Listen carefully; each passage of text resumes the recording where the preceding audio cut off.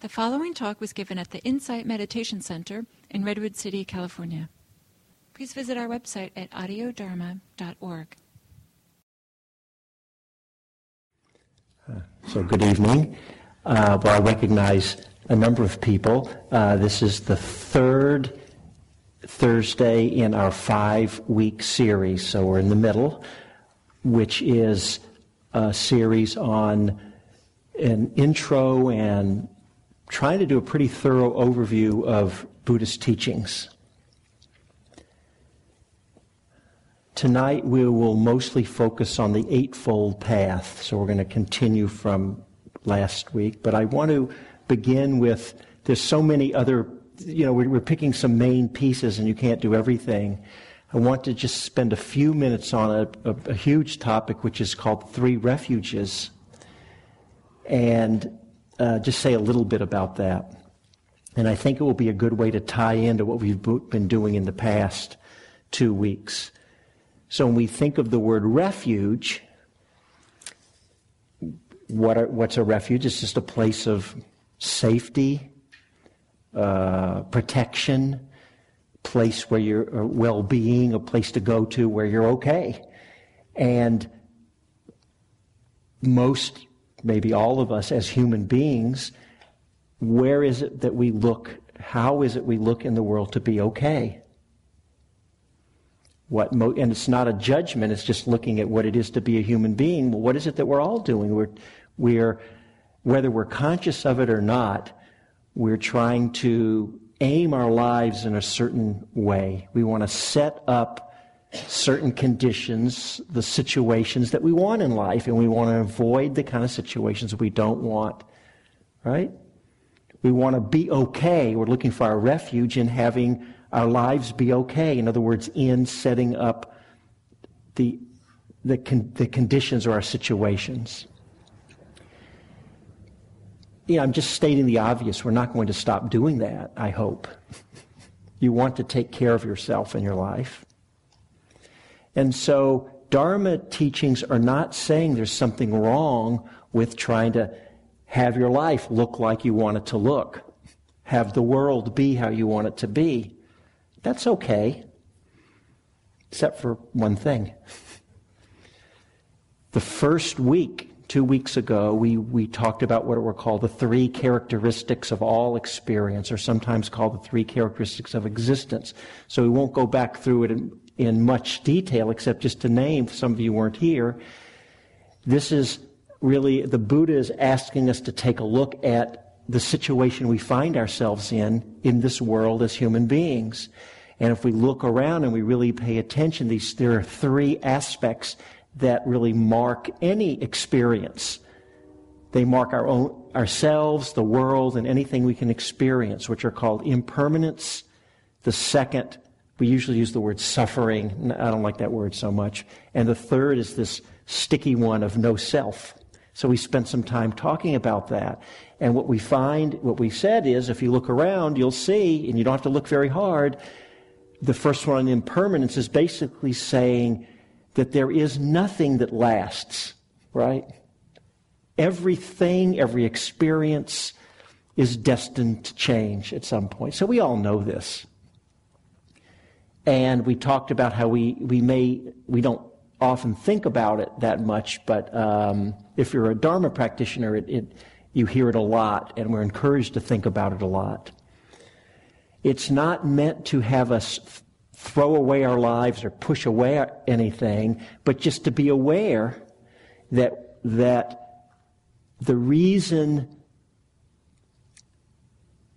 looking for our refuge in external conditions is not such a reliable place to look is because even if you could get everything you wanted perfectly, it would be great, actually,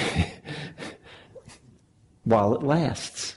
But nothing lasts forever. So all the Dharma teachings are saying is storing up or looking for our well-being only in circumstances or in having certain experiences and not having other experiences. If that's our only strategy, it can only go so far. It's not denying that it can bring happiness and a sense of relief and well-being and all that, But it's not ultimately going to solve our problem because it doesn't last. Or if nothing else, we don't last forever, right? So it's just having us take a look at that. So it puts things in a different perspective.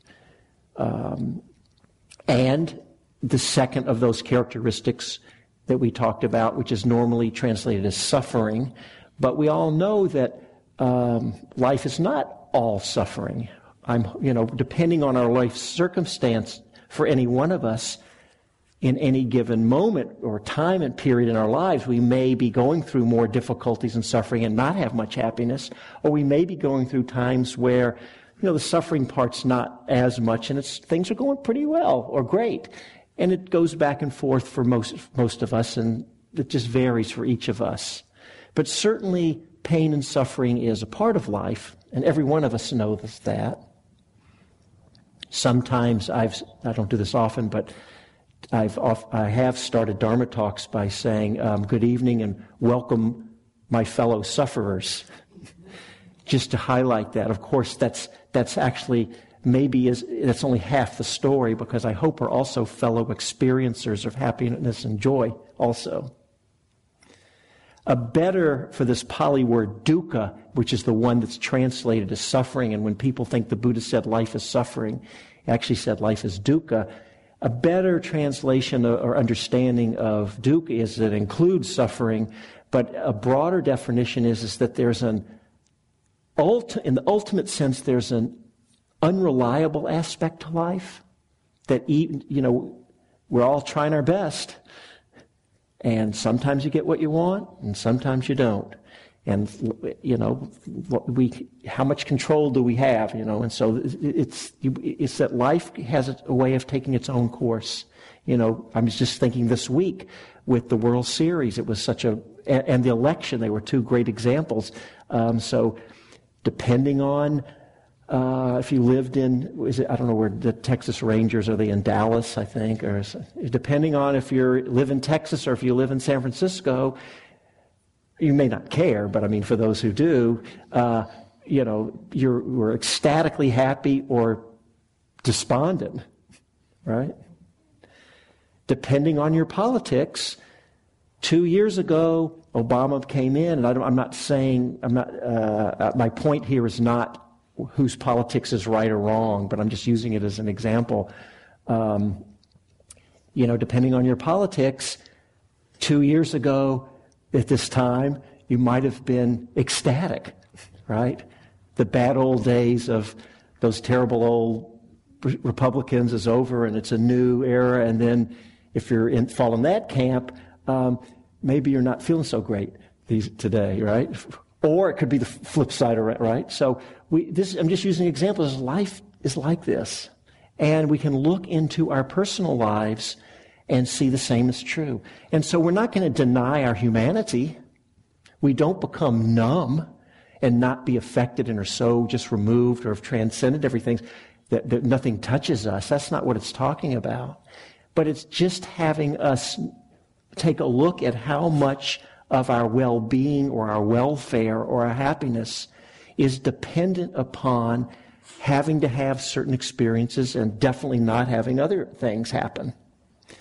And so when we start to look at what we talk about, taking these three refuges, which I haven't named them yet, it's asking us to take a shift in at least part of how we look for our refuge in happiness, right?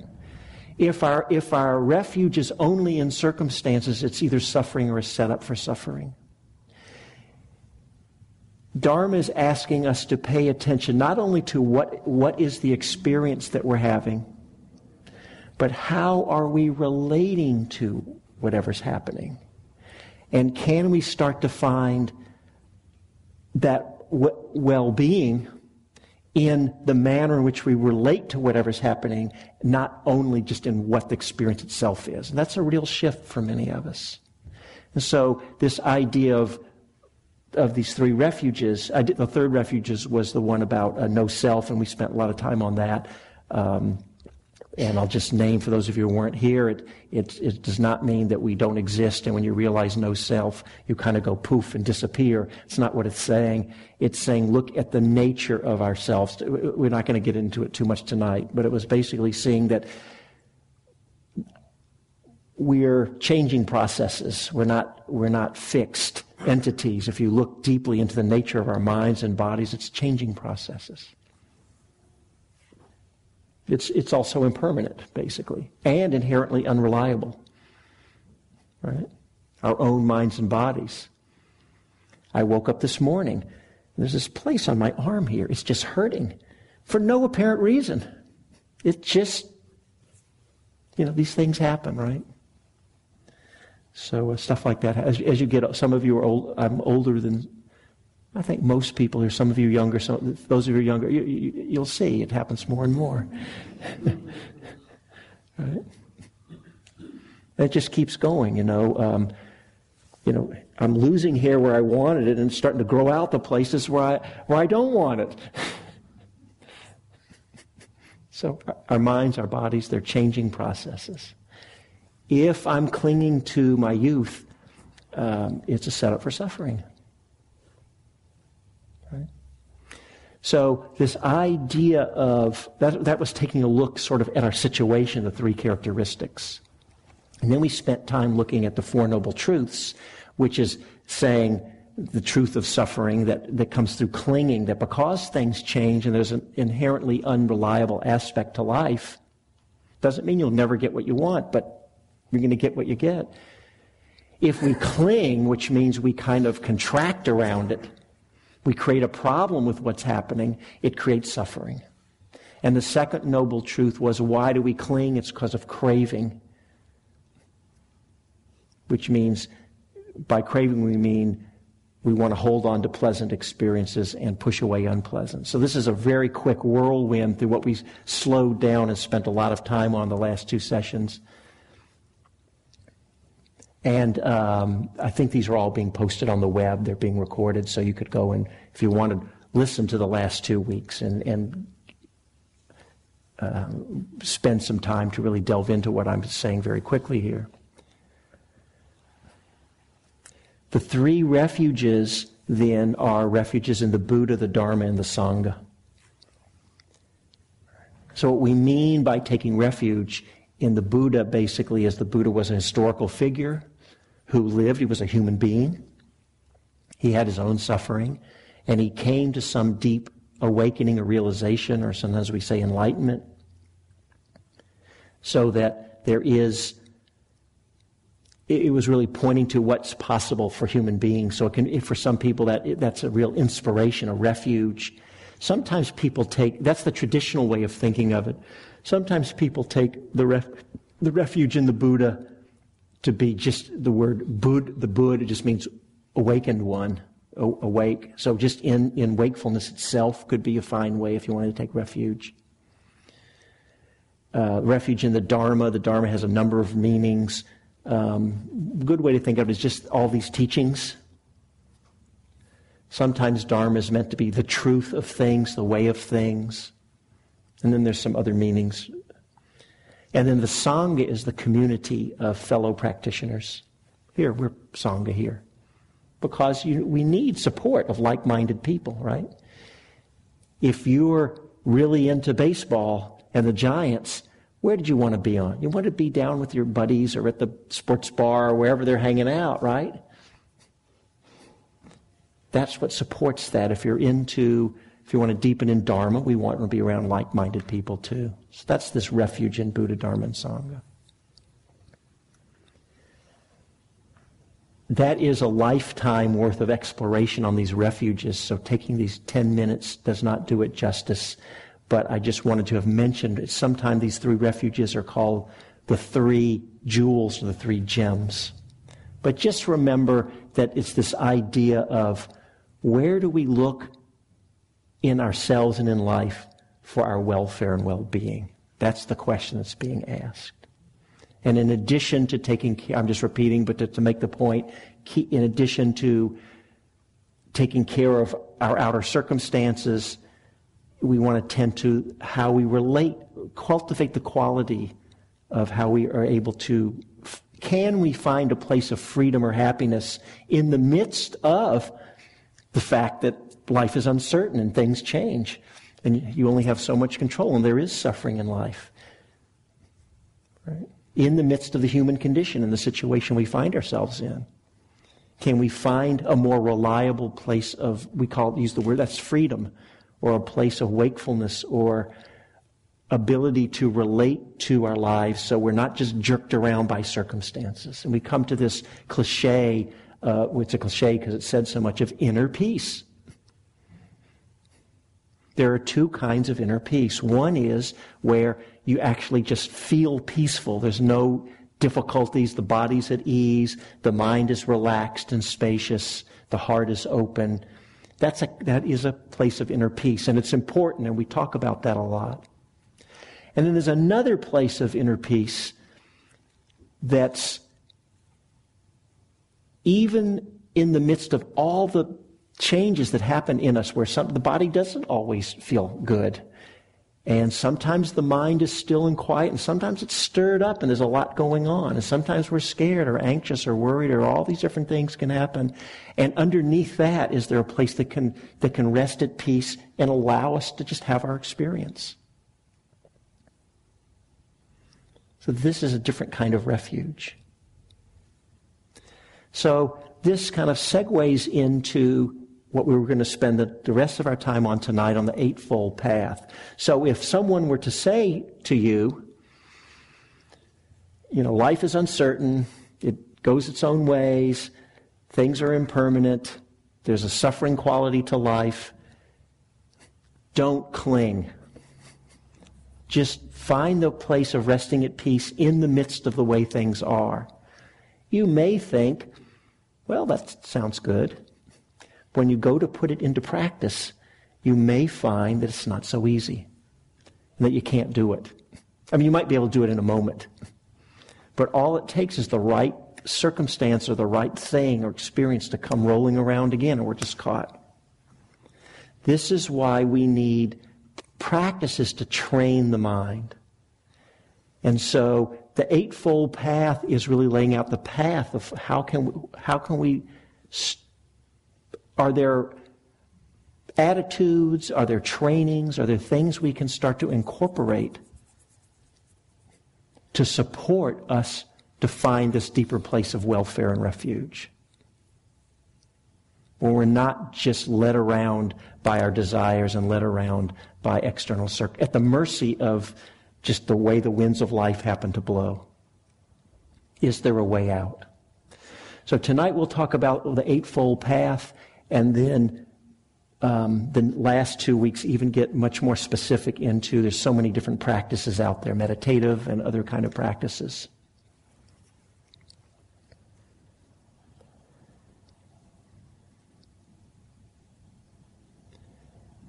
So the Eightfold Path is the fourth of the Four Noble Truths. First noble truth was the truth of suffering. The second, the cause of suffering, craving. The third, that there's an end to that. And then the fourth is the path leading to the cessation or ending of suffering.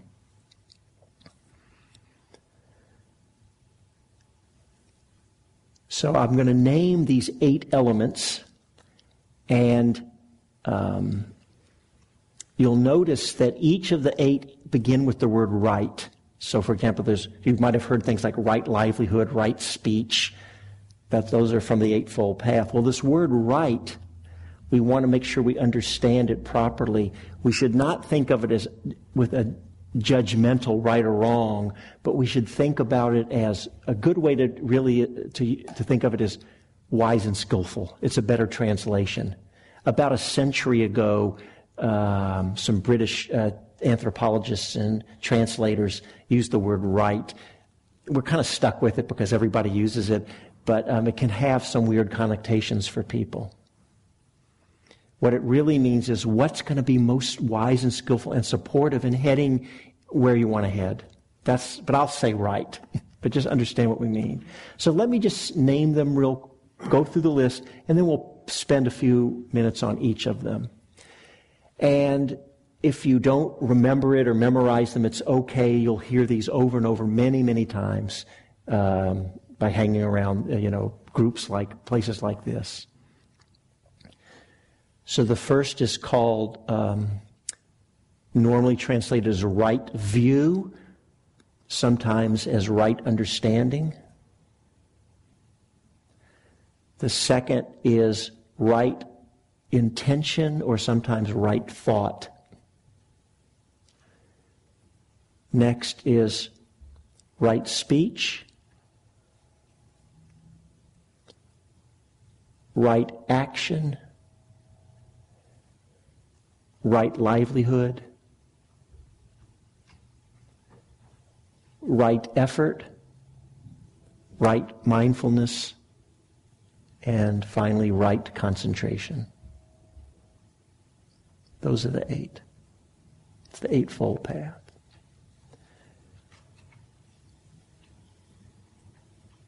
Sometimes it's divided into 3 sections. The first 2, right view or right understanding, and the right intention or right thought, are considered the wisdom section. And then the next 3, right speech, right action, right livelihood, are called the morality section, because they deal with how you live and act. And then the last 3, right effort, right mindfulness, and right concentration, are sometimes called the meditation section. So the first right view, there's a couple of ways you can think of it. It's basically, I think, traditionally thought of as having a basic understanding of the Four Noble Truths. What we've actually were talking about, these 3 characteristics and these 4 Noble Truths, understanding really all of that. A simple way to think of right view, you don't have to have it perfectly. When we've actualized these understandings, maybe that's what people mean by enlightenment.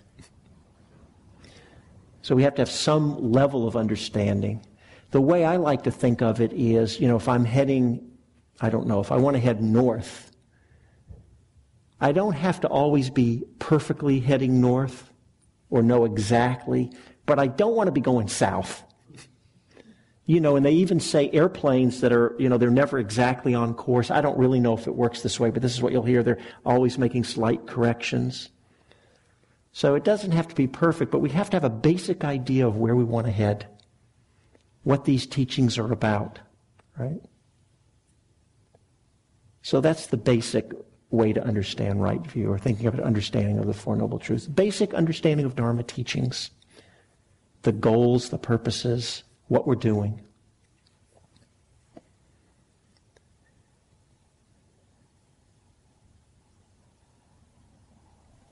Another piece of right view, and I don't know if I have time tonight, so I think I'm going to just bookmark this for next time. We haven't said anything here about karma, and we haven't said anything tonight about what's called conditionality, that our actions have effects, and that the states of our own minds and hearts come about by really the habits of our minds and hearts. We use the word conditionality. It's actually a big Dharma topic, and I'm going to say a little more next time about that. But that would be a right view. Let's just say understanding that our actions have consequences.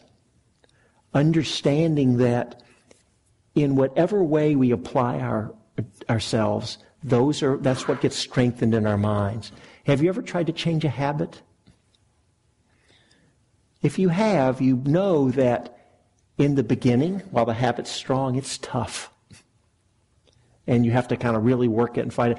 Over time, when the patterns in our minds, the habit starts to shift, either starts to lose its power just through repetition and working, or maybe it gets replaced with other kind of patterns in the mind, you don't have to work it so hard, and eventually it just becomes a trait. You're not trying to work it anymore, and it's easy. So those are examples of how we condition our minds. If we want to have more loving and compassionate hearts, we need to tend to that, and there's practices we can do to strengthen having loving and compassionate hearts. And the more we do it, those strengthen in us.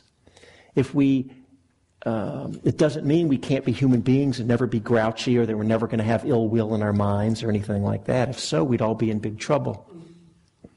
Right? We start right where we're at, we're fine. It's fine. But if we're always following the negative or the difficult conditioning of our minds, it just keeps strengthening that. So this is this idea of conditioning. So we want to understand that. So that's right view. Second, then, is what's called right thought or right understanding. Right thought or right intention. So if we have this right view, if we reflect on Dharma teachings that say, well, let me look into my own life. Is it really true that is this teachings of impermanence? Is it really true that there's this unreliable or unsatisfactory, or sometimes we'll say a suffering in my life? Not to say that we never have happiness. And we really reflect on this. And do I really want to start heading in a direction that the Buddha was talking about of a deeper place of happiness and freedom? Then this next piece is right thought or right intention. Is just basically think of it as that's that setting the intention, directing where we want to aim ourselves. It starts with this right view or right understanding, and then we actually have to then aim ourselves. You actually had to have an intention to come show up at a group like this, or you wouldn't have done it, right? That's an example. That came out of an intention. It may not have been conscious. Okay. So those first two, I'm going to leave at that for now. That's the basic idea.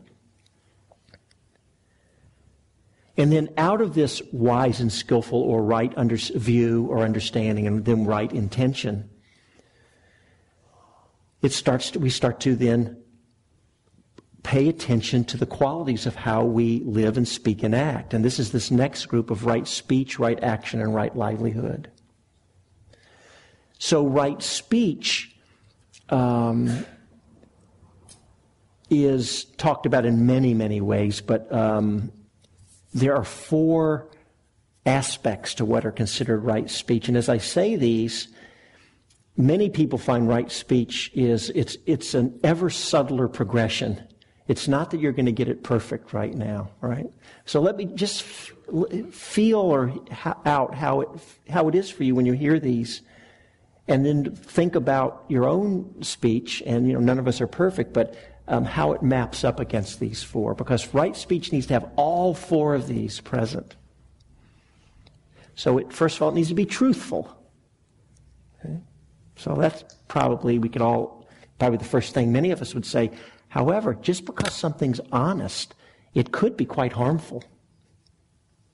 Right? It's not helpful, so it needs to be truthful. Second thing, it needs to actually be helpful. The third is it needs to be timely at the right time. And so a lot of these are just, sometimes it's not clear.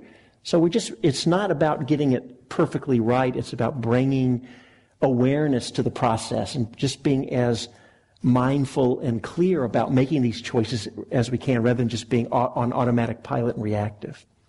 So truthful. So that means even little white lies actually aren't right speech, right? If you're going to say what we call little white lies, and I think everybody, from what I understand, I don't know if people seem to do that, better that we're aware and at least making a conscious choice than just caught up in habitual. At least we know what we're saying. Okay, I'm doing it. I'm not trying to recommend it. I'm just saying we start to bring awareness to what's happening. Why would I not be honest here? What would stop me from that? Maybe you don't want to be viewed in a certain way, or it could be many, many things that could fuel that. So we want to really look and see. It can bring up a lot. Just looking at whether we're being honest or not, just that first of these 4 aspects of right speech can bring up so much. There's a lot to work with there. If it's helpful or not. What that means is, before I even get into the other 2, what that means is, if something happens, and if you want to take on the practice of right speech, you really want to take it seriously, then when whatever it is happens in your life and you really want to tell that person whatever and the feeling is really strong, if that ever were to happen to you. What right speech is asking us to do is like, okay, let's hold on a second. Is what I'm about to say honest? Is it helpful? Is it the other two it needs to be at the right time? And the fourth is it needs to be kind and not harsh. Right? So if my wife does something and I'm irritated, and really inside, I'm thinking whatever, that's so my wife and I have been married a long time, so she's had lots of opportunities to, to irritate me. I'm trying to be a little humorous. We have a great marriage, but, and if that's the 10,000th time and she knows, and I've told her, and why does she keep whatever, and I'm going to, wait a minute. Wouldn't it be better? And I might have those feelings. Wouldn't it be better? Okay, wait, hold on a second. I can go tell her that later. I don't have to tell her that right now. What I'll do is I'll just take some time, process myself, make sure I'm coming from a place that's loving, that's kind. And then later, if I still feel like there's something I need to say, first of all, oftentimes when I do that, whatever it was I need to say, I don't need to say anything.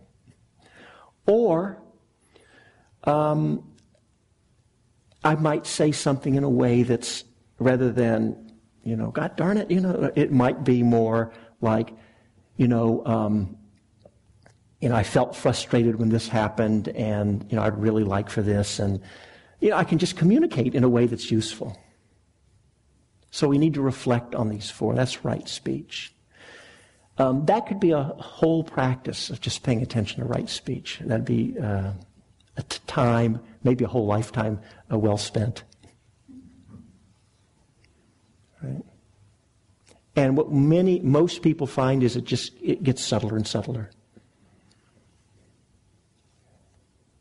Okay, so right speech, right action. Right action we can generally think of as what are called living by there's this list of precepts, 5 precepts for lay people. For monastics, in our tradition, there is a list of, I think it's 227 rules that they live by that really govern all aspects of life. But the 5 precepts, and we'll just have time to touch on them briefly for right action. It actually includes right speech. It means the first is non-harming in general. Traditionally, it's not killing, but really we expand that to non-harming. Maybe we might spend a little time on it, but just the precepts is also really a big topic in a lifetime. So we're just mentioning, what are all the ways that harming can manifest in non-harming. And some people take that meaning just to not kill or fight, but it also might really the flip side of it, rather than saying not doing something, you can take it in a positive say of living in a way that's kind and caring and loving, and we don't use anyway. So that's one way to think anyway, non-harming. Second is traditionally is not stealing. But really what it means is not taking things that's not ours. It means if you come into a place like this and you leave your purse by your spot and then you get up to go away to the bathroom and you come back, nobody's going to have stolen your purse. What would it be like if the whole world operated that way? And then some people take that, which is more of a modern interpretation, beyond not just non-stealing or not taking that but not using more than we need. And if we start to tend to how we use natural resources and things like that. So non-harming, non-stealing, we'll call it. The third, around sexuality, for lay people basically means being wise and careful, not causing harm and suffering around this powerful, powerful energy of sexuality. And we could say a lot about it, but I'll just say, how many times do we see people in the news I mean, we can look into our own lives, but also just in the news, who seem to have it all. You know, you look at Tiger Woods, and, you know, he's rich, he's famous, everybody loved him, he had an attractive wife who seemed to be a nice person too, and that, whatever it was about that powerful energy of sexuality, we have to be very respectful of, I think, of the power of sexual energy. Very respectful, because it's powerful. And we probably all know, many of us, most of us have, you know the power of it, and that, if we're not tending to what we're doing, we're not careful, it can cause suffering for ourselves and others. That's a precept. So, and that goes back to the non-harming. So, non-killing or non-harming, not stealing, wise and skillful or careful around sexuality. The fourth is right speech. So it comes in again. And the fifth is traditionally is abstaining from intoxicants that can cause heedlessness and remorse. So you have to find your own relationship with that one. I'm guessing I'm thinking there's maybe 35 or 40 people here in the room. Just statistically, I know not everybody here abstains from, enjoying a wine or whatever. So you have to find your own. For me, I completely abstain. I just don't use any, but it's not this heavy, intense. I just let it go. So you can think about it. We certainly know how much suffering is caused by abuse of alcohol and drugs in the world, and how much destruction. We can look into our own lives and see what our relationship is to it. One person came up to me once and said, "Well, what's wrong with having a glass of wine?" And my answer was, and other people may have different answers, but my answer was, well, probably isn't any big deal if you have a glass of wine. You have a glass. Actually, red wine is maybe it's all alcoholic beverages are supposed to have health benefits. A couple of years ago, I actually tried to start drinking red wine just to get the health benefit. I just couldn't do it. It's just not for me, but for others. So, maybe you're right. Maybe it's not that big of a deal. But here's something to think about. Well, I'll actually go further. I'll say that I think that for many people there could be real benefits. So if you have a glass of wine, not only the physiological benefits, but for many people I find it's quite relaxing. It can be a stress reliever for people. So I'm not trying to say there's no benefit there. You just have to see when you're doing that. What I really encourage people to do is just reflect on, what do you want your life to be about in the deepest sense or the highest sense? What do you really want your life to be about? And then when we're making choices, just say, is it in service of that or not? Not getting uptight or tense. We want to have a spacious, open sense of how we live our lives, not get all uptight. And then make your choice. I'll leave it at that. I probably have a more liberal approach than some in the Dharma world. We each have to just decide and choose. Okay. Right view, right intention, right speech, right action, and then right livelihood. And it's basically, there are some lists that are given in the ancient texts there's a handful of professions that are, like if you're an arms dealer, that would not be right livelihood. But basically, for most of us, what we're doing is right livelihood, but we just want to pay attention to what we're doing. You don't have to be out, saving the earth at some nonprofit, in Haiti or something to be doing right livelihood. It's just, we all have to do what we have to do in the world. And it's tending to, for most of us, the qualities that we bring to our work, what we have to do to make a living in the world, which we all have to do. And obviously, if you're a drug dealer, please stop.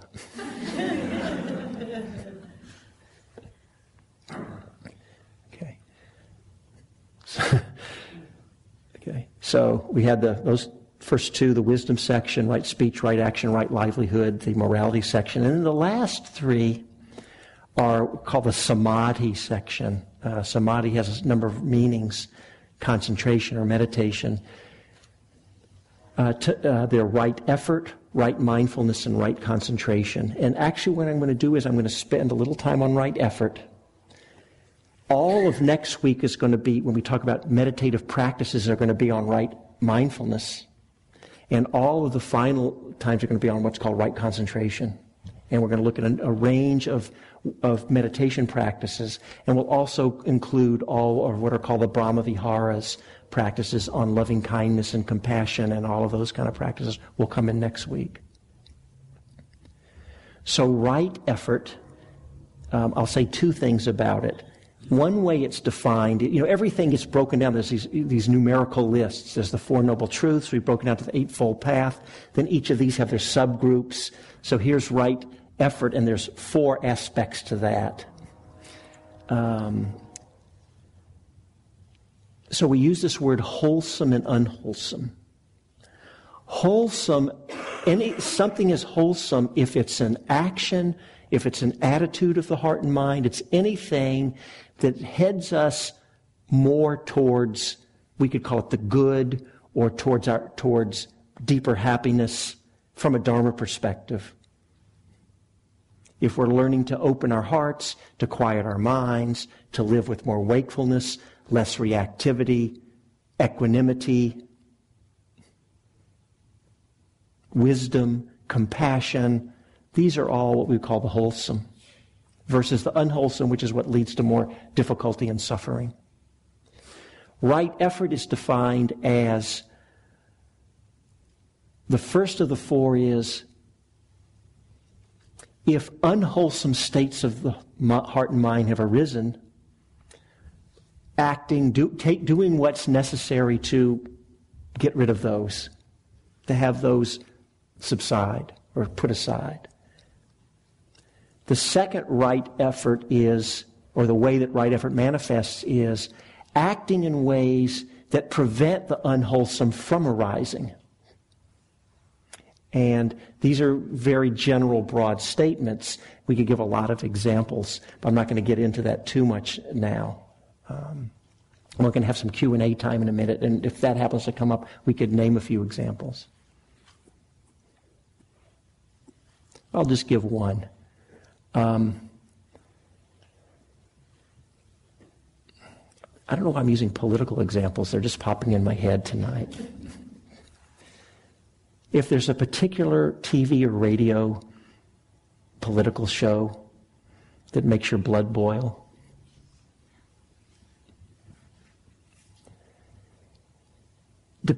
it may be wise and skillful not to watch that show. I'm not talking about burying our heads in the sand. Not at all. Dharma teachings and practice are about the opposite, about engaging deeply in the world and in our lives, but doing it from a place of clarity and, instead of reactivity, responsiveness. There's a difference between being responsive in a situation and being reactive. So that would be an example. If you can be with, and maybe you want to hear what other political views other than your own are saying, and that's fine, and maybe it's important to do, and read a wide spectrum of journals or whatever, fine. That's bringing a sense of equanimity, and then you can be responsive. But if you're just going crazy and getting angry and everything, actually you could take it on to work with it then. And that would be wise and skillful. So my analogy doesn't completely hold up. But if you're just going crazy, I'm just trying to come up with some example of it. Maybe it would serve me better to just, I just don't need to turn that on. Because all I do is I'm more fearful or whatever. Maybe you come back to it later when you're able to be with it more present. That would just be, an example of making choices so that potential unwholesome states don't arise. You know, when Sarah Palin comes on the news, and my apologies to all of you conservatives out there, I just happen to be a liberal or progressive, but so you can just, I don't know, you plug in Clinton and then the analogy will work for you. You know, when Palin comes on, I just turn it off.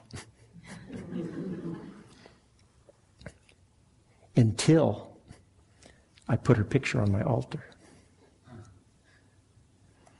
One of the best tips my wife ever told me. Because I was struggling. I just wasn't finding the equanimity and the peace. And I have a real aspiration to live in a way so that my heart never closes off to any living beings. That's an aspiration I have. So, here's the situation. What's happening? Heart's closing off. Really closing off. So the first thing is, what's wise and skillful? Well, I need to just not go there. Then it's like, well, wait a minute. No. I'm a Dharma teacher. Cut out the picture from the magazine. Put it right there. May you be happy. May you, just as I wish to be happy, may you be, you know. So we have to find for each of us, right, what's wise and skillful. Then, so those are two for unwholesome states. For wholesome states, generating, if there are unarisen unwholesome states of the heart and mind, finding ways to actively cultivate them. And then if wholesome states are present, keep sustaining them. So that's what we call right effort. But it doesn't give us a lot of details. And that's what we'll be getting in. That's why there's more and more detailed practices that we're getting into more than the last 2 Thursdays.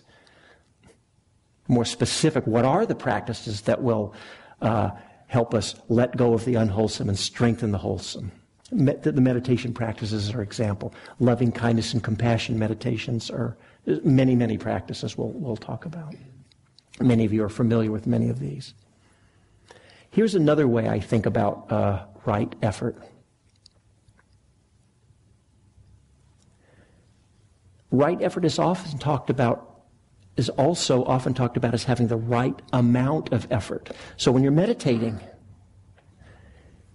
sometimes we need to put in the effort, right? You're just trying to do something simple, like just sit here quietly and be present with your experience. We can all see how that's not always so easy. It's amazing, right? You just come here, we just sit here silently, get in any posture you want. Just make yourself comfortable. You can lie down if you need to, if your back hurts. Take care of yourself. And then, of course, maybe stay with your breathing, or people are doing other practices, and just be present with whatever's happening in your experience. You don't even have to make anything happen. We just want to be present with it. Not always so easy. It's astounding. There's a lot of wisdom right there when we start to realize how out of control our minds are. That's the first step towards aiming in another direction. So we can sit to meditate, and we need to put in, if we put too much effort in, we get too tense and tight, or over-striving, and then maybe we need to back off. If we put not enough effort, then we can stop trying, and we space out, we're lazy, and maybe we need to ratchet the effort up. So how much effort is the right balance is going to change from moment to moment, from day to day for each of us. So it's the art. Part of the art of meditation is learning what the sweet spot is in any moment, and stay tuned into that. And with practice, it just becomes more and more naturally apparent each moment, and then it kind of unfolds in its own way. That's just through the training. So those are some ways to think about right effort. It's taking the right kinds of effort, doing the right kinds of things, and bringing the right degree of effort we put into it. So the last two pieces of the Eightfold Path, the right mindfulness and the right concentration, get talked about a lot. And I think I'd like to we'll pick up with that next time. when we start to open up in more details of different ways of practicing. So what I'd like to do right now then is we have a few minutes to see if there are any, if anyone has any question or maybe have a comment or anything. And I think they're going to pass the mic around. I was struck. You got it here? I was struck by right speech, and where it's skillful not to just be in the moment and blurt out whatever you say. And often I think of Buddhism as the closer you are to in the moment, the better off you are. Well, you may have to keep your mind in the moment and recognize what's happening in your mind, but often in actions you've got to consider what the karma will eventually be, and that may take time. So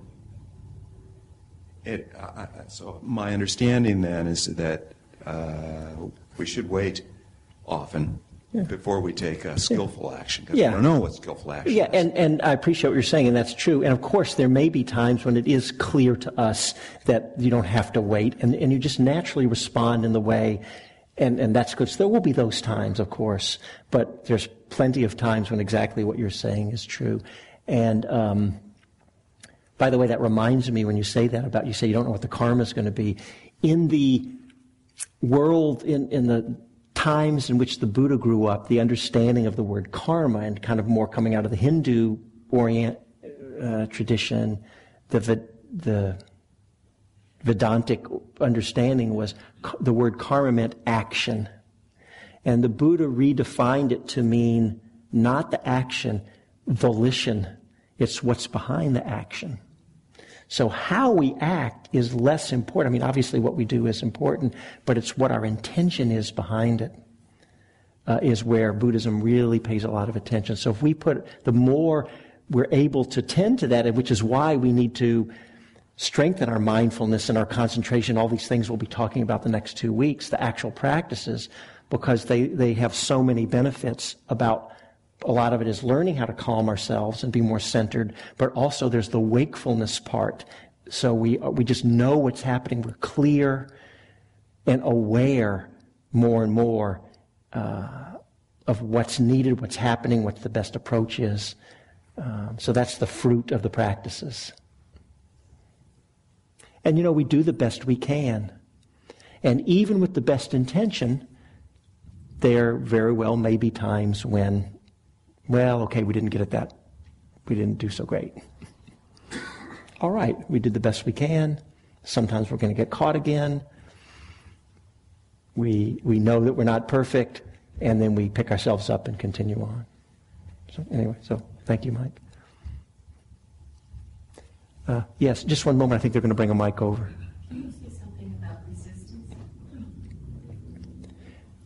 Can you say something about resistance? Yeah, well, can you say a little more about what? You can have the focus of wanting to use right speech or to have the right viewpoint, but before you know it, before you're aware of it, you're into some sort of reactive response. Right. Or it's hard to. I just know that there's a lot. I can still remember who did what to me, and I'm really working on forgiveness and letting it go. But it seems to come up and up and up. Yeah, but all you're pointing to is, all of us have our main top 10 patterns, if you will. There's more than that, but right. So you're just naming one of yours, which is that you call it resistance, but forgiveness. I'm guessing it's not just for others, but if you have a mind that tends to do that, I'm sure it'll take any object. It probably will land right back on yourself too, right? You need to learn about forgiveness for yourself, I'm guessing. Well, I was way into my 60s before I learned that I had to love myself. Yeah. So, it sounds like, I could say a few things, but it sounds like you already have a lot of wisdom around it. It sounds like what you're saying is just the patterns are still there strongly and you're still having to work with them. So I don't know what magically is going to, what you're doing is you're shifting these conditioned or habitual patterns of the mind. So you're doing the work. Just a couple of quick things, though, in general, that you mentioned. One is that we can get caught in, I'll just say, negativity or resistance or whatever it is, being unkind towards others and ourselves. When we're not mindful and aware of what's happening, we're on what I call being on automatic pilot. And we just get caught up, and it's just a reactive, habitual response. So when that happens, all bets are off because you were just caught in it in the moment. You weren't even mindfully aware. So the strengthening of our mindfulness and the strengthening of this last piece, the concentration piece, those are so important in the support of everything else we're trying to do. So that when we do get lost, it's less deeply and for a less amount of time. And we're naturally more present and clear and awake and knowing. Then there's the question of when we are knowing what's happening, the force may still be there to act in a way that's maybe not, maybe we really are aware and you still want to be unkind or for whatever, for example. Now, what's important then is you have to do two things. You either have to bring the intensity of that energy down to where you can work with it, or the intensity of your ability to work with it has to come up. And one thing that can be helpful is having done enough work to get clear on your own aspirations and intentions. So I use this example with Sarah Palin, right? If the force is if there's some negativity arising in the mind, that's the time when we really need to know what our intention is. So you have to look, depending on the situation, what's your real intention? Is it to be kind? Is it and does that mean, oh yes, even in this situation with this person, even when I don't want to? You have to know. And then when you really don't want to and the energy's strong, you got to hold on to that. It's like a stake that's planted deeply in the ground, and you're holding on to it because you need the support and the recollection of your intention. And that could be helpful when the energy is strong. I have a background in psychology, and I've been a psychiatric nurse for almost 30 years, and I learned that it was, in some situations, it was okay to be angry. And I don't know if that's true anymore. For you or for in general? I'm trying to make up my mind. Well, let me just say this. As far as Dharma teachings are, I'm certainly not telling you that you can't be a human being, that anger can never arise at someone. That's fine. It's just what's happening in the moment. So there could be a lot there. There may be some inner knots that need to untangle themselves about what triggers off anger, and maybe that can all get cleared up and released so that we're less angry. So that's a whole piece, sure. Okay. And when the heart's more loving and maybe we don't get as angry as much, that's fine. But more importantly is not some should about what's okay to have happen or not, or how it's okay for us to be.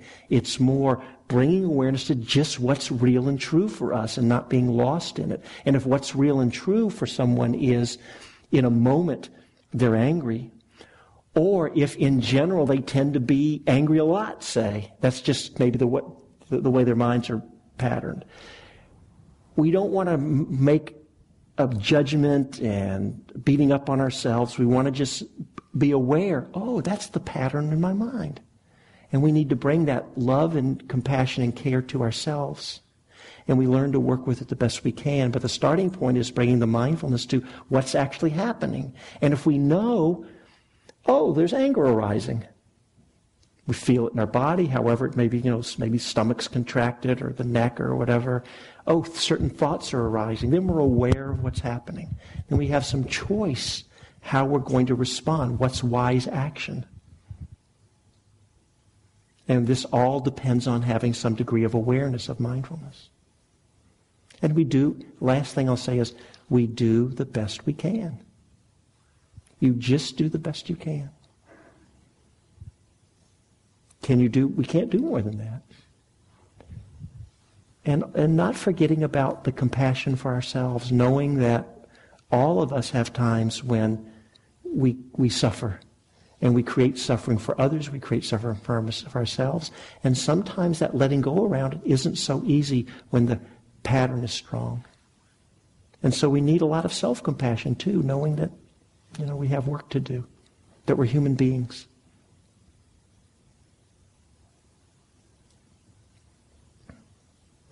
And that we can go from having minds that don't know how to be kind towards ourselves.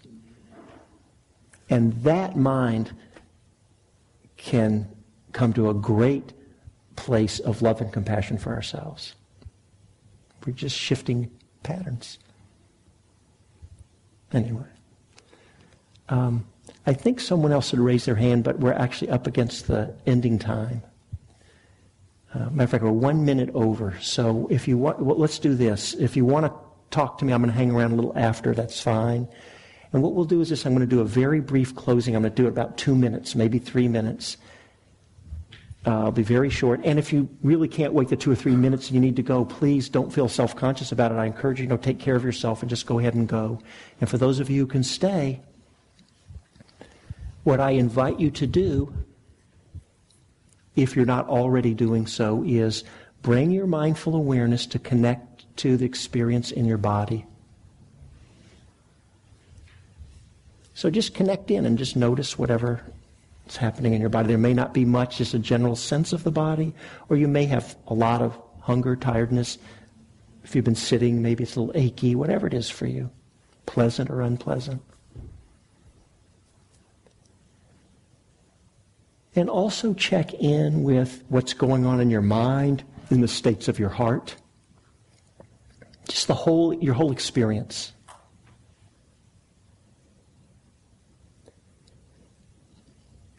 And to also pay some attention to not only the experience itself, but how is it that you are relating to whatever's happening?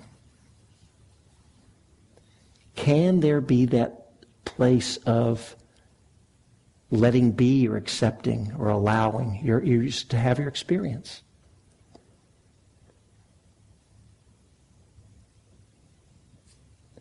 If there's something going on for which you can't let go of a struggle and you really can't let that be, then bring some acceptance to that place in you.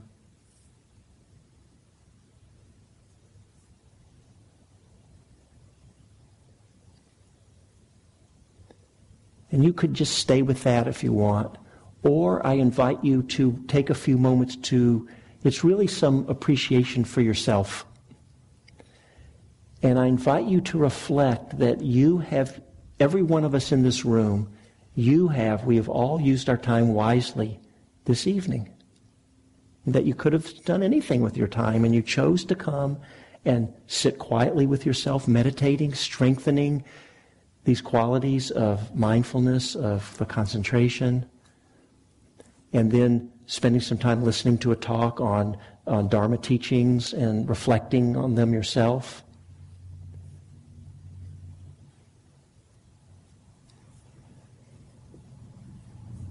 And it's a beautiful thing when, reflecting just for a few moments on your own deepest aspirations or intentions. And perhaps for you, since this is a Dharma center, it may be some version, you'll have to pick your own words of how can I live more deeply or authentically from a place of kindness and love and compassion, wakefulness, clarity, wisdom, non-reactivity, equanimity, peace.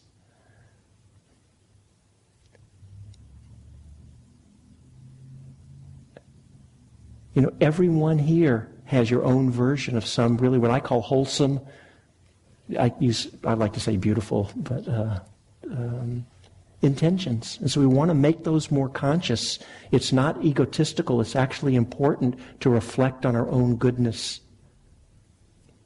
That is in service of the right effort of strengthening the wholesome. And so to perhaps bring some appreciation for yourself, and you may also have some appreciation for others here in the room. To be, what's it like to hang out with a group of fellow practitioners, people who are up to what you're up to. And then finally we reflect that we often say it's not, we don't practice for ourselves alone, and we'll end with this dedication of merit, but really to reflect that it's actually not possible to practice for yourself alone. You just can't do it.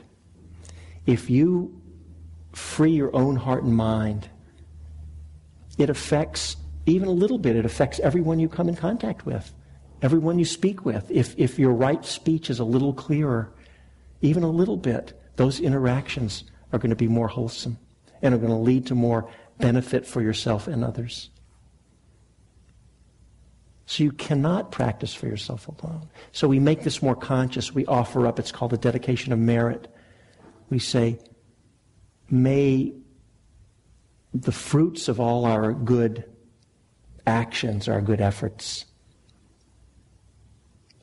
sometimes we say merit, let us offer it up. May it be for the benefit and for the liberation of all beings. May all beings be happy, be well, be safe, be peaceful. May all beings everywhere come to an end of suffering.